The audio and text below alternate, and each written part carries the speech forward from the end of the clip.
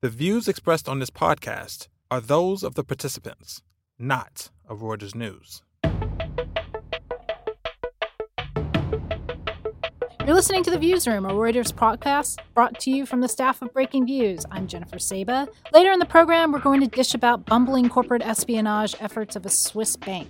But first, we turn to Facebook chief executive Mark Zuckerberg. His public appearances are usually awkward and robotic affairs, but new leaked transcripts reveal a refreshingly candid Zuck. To discuss the latest remarks from the Facebook founder, I have with me my co-host Anthony Curry. Hello, Anthony. Hello. And I am very excited to introduce our new colleague, Anna Szymanski. Hi, Anna. Hello. All right. So, The Verge, they got a hold of 2 audio recordings of Mark Zuckerberg's Q&A with employees, and there's a lot to chew over. But let's maybe start with the antitrust stuff, because he kind of addresses this in a way that we haven't really seen him address it before, which is he seems absolutely frightened that Democratic presidential candidate Elizabeth Warren is going to win the White House, and if she does, he realizes that she will try and break up his company. And he basically says he will go to the mat against her and will probably win in an antitrust fight.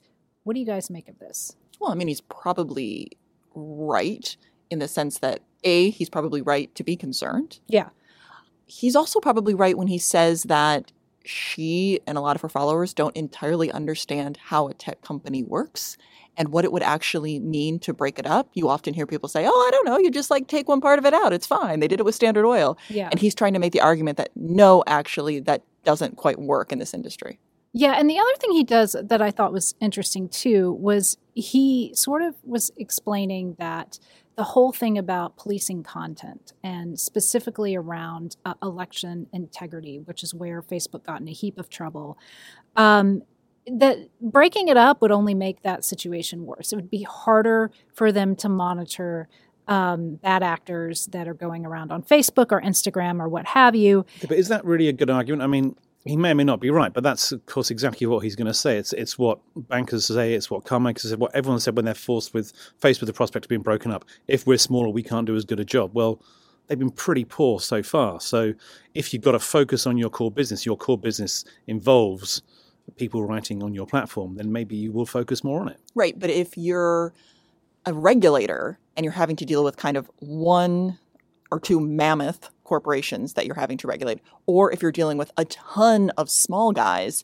it may actually be a little easier for everyone if you are dealing with some larger players. If you're doing your job properly, because often Agreed. you'll just get co-opted. Well, Yes. the other thing that he really identifies here is that it's 2 different problems. One is that if you bust up big tech, which is what Elizabeth Warren is trying to do, that sort of addresses the issue of one company with a lot of control over a whole heck of a lot of data, personal data, right? So it's hard to argue how that wouldn't help the situation. So Facebook all of a sudden is split into 3, and they don't have a stranglehold on data. But what he's saying is basically policing content, which is a kind of a different discussion. And so in that sense, I think you want a lot more resources because you're going to need it. He brought up Twitter, and he's like, they have the same issues that Facebook has. Twitter is like a $30 billion company. Facebook is a $500 billion company. Twitter doesn't have anywhere near the same amount of resources it can dedicate to really the same problem that everybody's facing. So in that way, he does make some sense. But then again, what he's also saying is that they have this protection right now where they are not liable for stuff that is on their platform, with a few exceptions. So what could also happen is perhaps they should be liable for what people are saying on their platform. And I think that makes a lot more sense. Yeah. I think when you're talking about regulations, even when you're talking about antitrust, I think we have a tendency to focus on how things were done, 100 years ago. We don't necessarily focus on, with this industry, what we should do now. And if you want to change incentives of a company, making them liable for what is actually on there is going to make them actually do their job. Yeah, absolutely. I think that's correct, although I'm sure he doesn't want to be liable for what's actually on his It's always better to platform. not be liable and still make money. He just wants to be big. So one other thing that kind of came out, well, there are a lot of things that came out in this transcript, but another thing that I thought was really interesting was when basically, Mark Zuckerberg answered this question about control and this kind of schism that he has. It's like, what do? You control this huge company. How do you address being a profitable public company and actually doing what's right for society, which you can see how this is an issue. And so basically what he did, and I thought this was fascinating, he used an example of when he was young or younger, when Facebook was just getting off the ground, and it was around 2006, Yahoo came knocking on the door and offered to buy Facebook for $1 billion. And Mark Zuckerberg was really torn about this and decided not to go with the offer. And everybody, the investors and executives are all like, that's crazy. We can't believe you did this. So he went against the grain. And he uses this as an example of, okay, that was the right decision. I ended up making the right decision there because clearly now Facebook is huge and Yahoo is basically a little division in Verizon. Yeah. So, he's sort of using this as kind of like, okay, this is how I make decisions. This is why, everything that I've done going forward makes sense. And it seems like that's how he kind of frames things. That doesn't make any sense. Well, it makes sense as an argument to come up with if you're stuck in a room with someone asking you a question, but that doesn't really explain what's happening, why it's happened. It ignores the many permutations of what could have happened if he'd sold to Yahoo. But it just means he had one decision that he thinks, we were talking about earlier. I think, Anna, this is your point, that, you can make one decision, but how do you know if it's luck or judgment? Well, it reminds me of one of my favorite books I read last year, which was Annie Duke's Thinking in Bets. And she really gets into this idea that when you're trying to figure out if something was the right or the wrong decision, it's not based on the outcome. It's based on the information that you had beforehand and the level of risk you were taking and what you did. So if the information you had beforehand suggested that this was a horrible decision, but you did it and it turned out great, that was still a wrong decision. And the other side is the same way. And I think what we're seeing here is someone who is stuck in this idea that, well, I made one decision which did ultimately become the correct decision.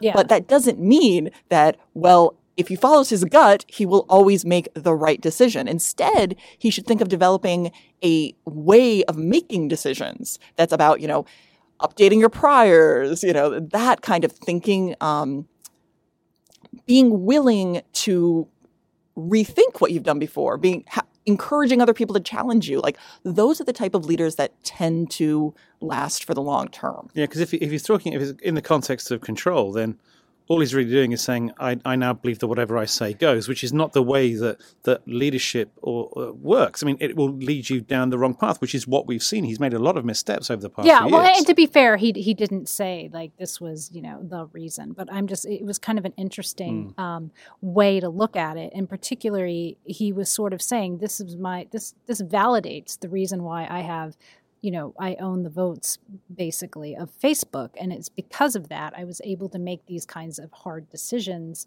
And it gave me confidence to do so. So, and you're right. And he kind of cites something that happened much later down the road, which is they were looking to clean up the site. And they were noticing that people were clicking on viral videos. And they decided to pull a lot of video off the site and instead try and have people connect with their family and friends. When they did this, Facebook lost about $100 billion in market value because the market didn't like it.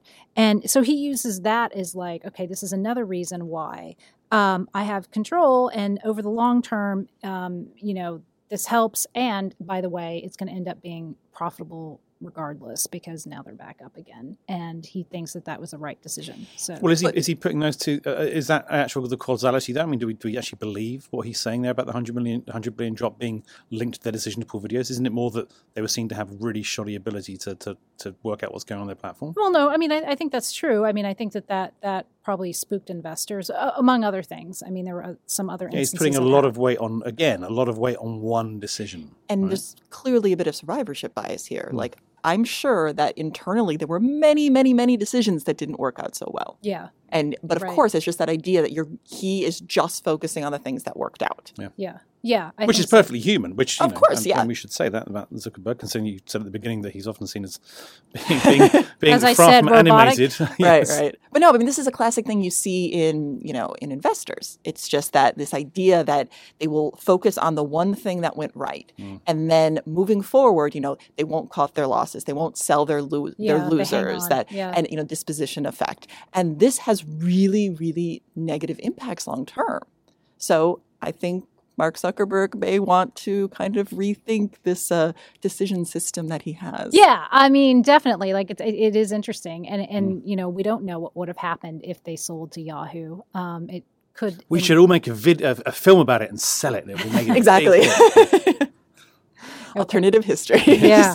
Okay, well, I am sure we will be discussing Mark Zuckerberg again, so thank you. Pretty sure he's going to come up, yeah. All right, thank you.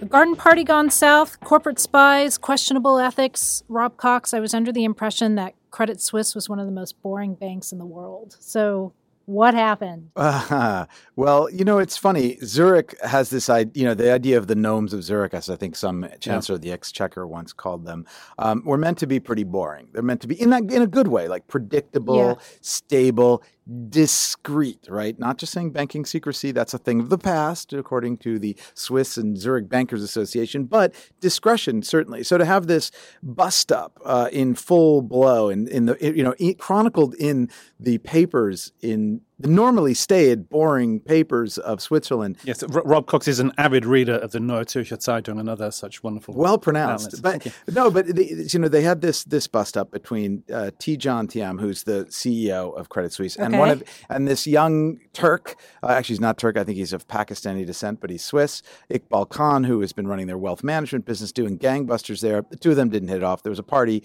I think it was at Thiam's house, and there was a bit of a problem related, I think, to shrubbery. Okay, are they neighbors? Because this is where I was confused. Neighbors. They're literally neighbors in a sort of Tony suburb of Zurich. Okay. What this highlights in many ways, this is antithetical to the whole idea, as you mentioned at the outset, of Swiss bankers being discreet, stable, predictable, and boring. And let's just keep this to the Swiss part of the bank, because certainly both UBS and Credit Suisse have had many problems outside of Switzerland with their investment banks. It's always the Americans or the Brits or somebody else, but in the investment bank, someone who... But wealth management, we've had issues there, of course, as well, with all of the problems with tax evasion. But let me give you a quote from the Zurich Banking Association. Okay. They have a website, and on it they talk about all the great things, facts and figures of Swiss banking in Zurich in particular. It says the common goal for all those involved must be to position the financial center as stable and forward-looking, blah, blah, blah. But this is not a picture of stability. So it's created – I happened to be in Zurich on Thursday and Friday and talked to a bunch of bankers and people in the industry.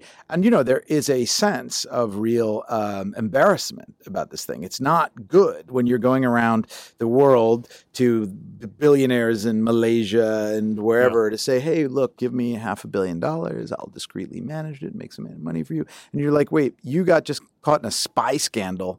I mean, literally, they were spying on this guy, Iqbal Khan, in the most terrible fashion. I think the three of us could do a better job of it than he did. Because he saw them, and Iqbal Khan's line is, I saw them, and I went over there, and we had a bit of a dust-up. Okay, right. He took a picture of them, then the guy took the camera. It's all disputed, by the way. Right. There's a dispute. But even Credit Suisse has put out this press release this week that said the mandate for the observation of Iqbal Khan was wrong and disproportionate and has resulted in severe reputational damage to the bank. Now, this is a statement they put out after deciding not to fire Tidjane because they determined that he didn't know. It's just an internal investigation. They had a law firm called Homburger do it. And they determined that it was the chief operating officer who had licensed this group called Investigo to do it. He has been fired along with their chief head of global security services. And for the moment, it has ring-fenced Tidjane from the scandal, which they have now admitted has. Although it's hard, right? Because the COO, Pierre-Olivier Bouy, he's basically hitched himself they're like to right-hand Thiam's man. coattails for 15 years as he's gone from place to place. They were both McKinsey guys. They both are énarques, went to the École Nationale d'Administration, the elite school in France.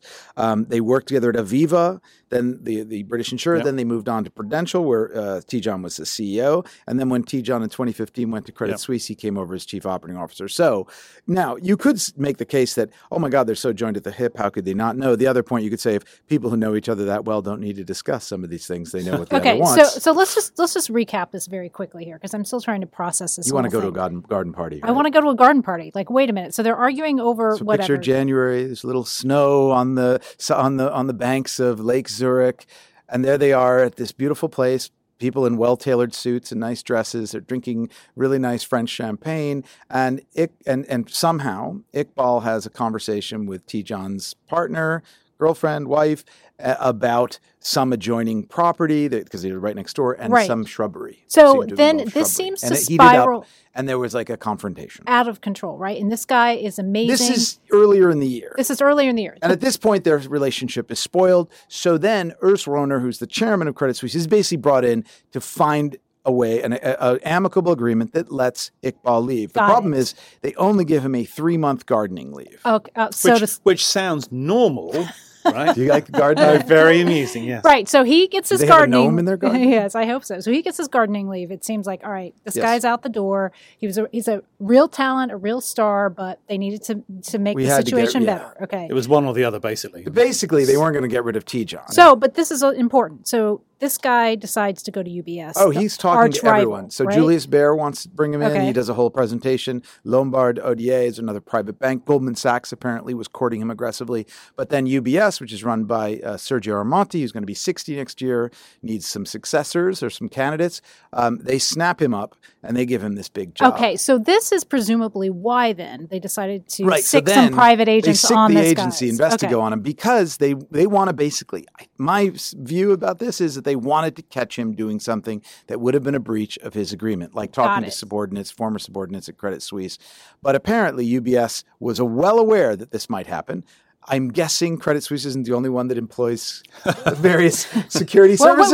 Wait. What was the name of this service? Because I Investigo. thought, I was like, is this from the Simpsons episode? They're best known for like catching deadbeat insurance claims. People, who like say, "Oh, I've hurt my back," and then they're out skiing the next day. Investigo, that's awesome. Investigo. But so I think my supposition is that they wanted to keep an eye on him and see if he breached the agreement in some way that then would allow them in some way to impede his progress going over to UBS, which, remember, this is the other thing to pull back. There's 400,000 people in this little town in Zurich. There's no place quite like it where you have two of the biggest, most influential investment and banks and investment managers, private banks in the world. Like literally, you can throw an Omega watch from Credit Suisse headquarters and hit someone walking into UBS. They're right down the street. Okay. And it's not like New York here where you've got, everybody's kind of based here and fighting it. There's nothing quite like it. And so I think that gives you a sense of how this has brought has riveted the Zurich financial community. So where does this leave Credit Suisse then? Because this is egg on the face of their CEO, I would say. And their chairman. And their chairman for that. Yeah. Urs Rohner, who's been the chairman, I think, for something like 8 years and has maybe another year or two left. I think it's going to be really difficult for Tidjane to become the chairman of the bank. I think this is a stain on him, no doubt. Even though, of course, they've said that he knew nothing about it and was not involved. I think it's going to be difficult for him. It reminds me of what happened with News Corp and James Murdoch. Right. So he was tainted by the scandal, the spying scandal, even though he may not have been the perpetrator, as it were. And I think that this will to some degree do that. So that raises question about the chairman, the role of the chairman. But Tidjane, for the moment, as I think Chris Thompson wrote, the title of our story about Tidjane getting off the hook on Monday was Teflon TM. So he's pretty Teflon, and it seems like he'll be at the top of the bank for some time to come. All right, Rob, that was a great story. Thanks for taking us through. Thanks for having me.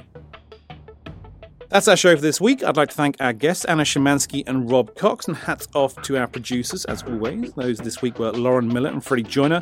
And our final thanks go to you, our listeners, for tuning in. Check us out every day at breakingviews.com. Do subscribe to The Viewsroom and our sister show, The Exchange, on iTunes or wherever you go for your podcasts.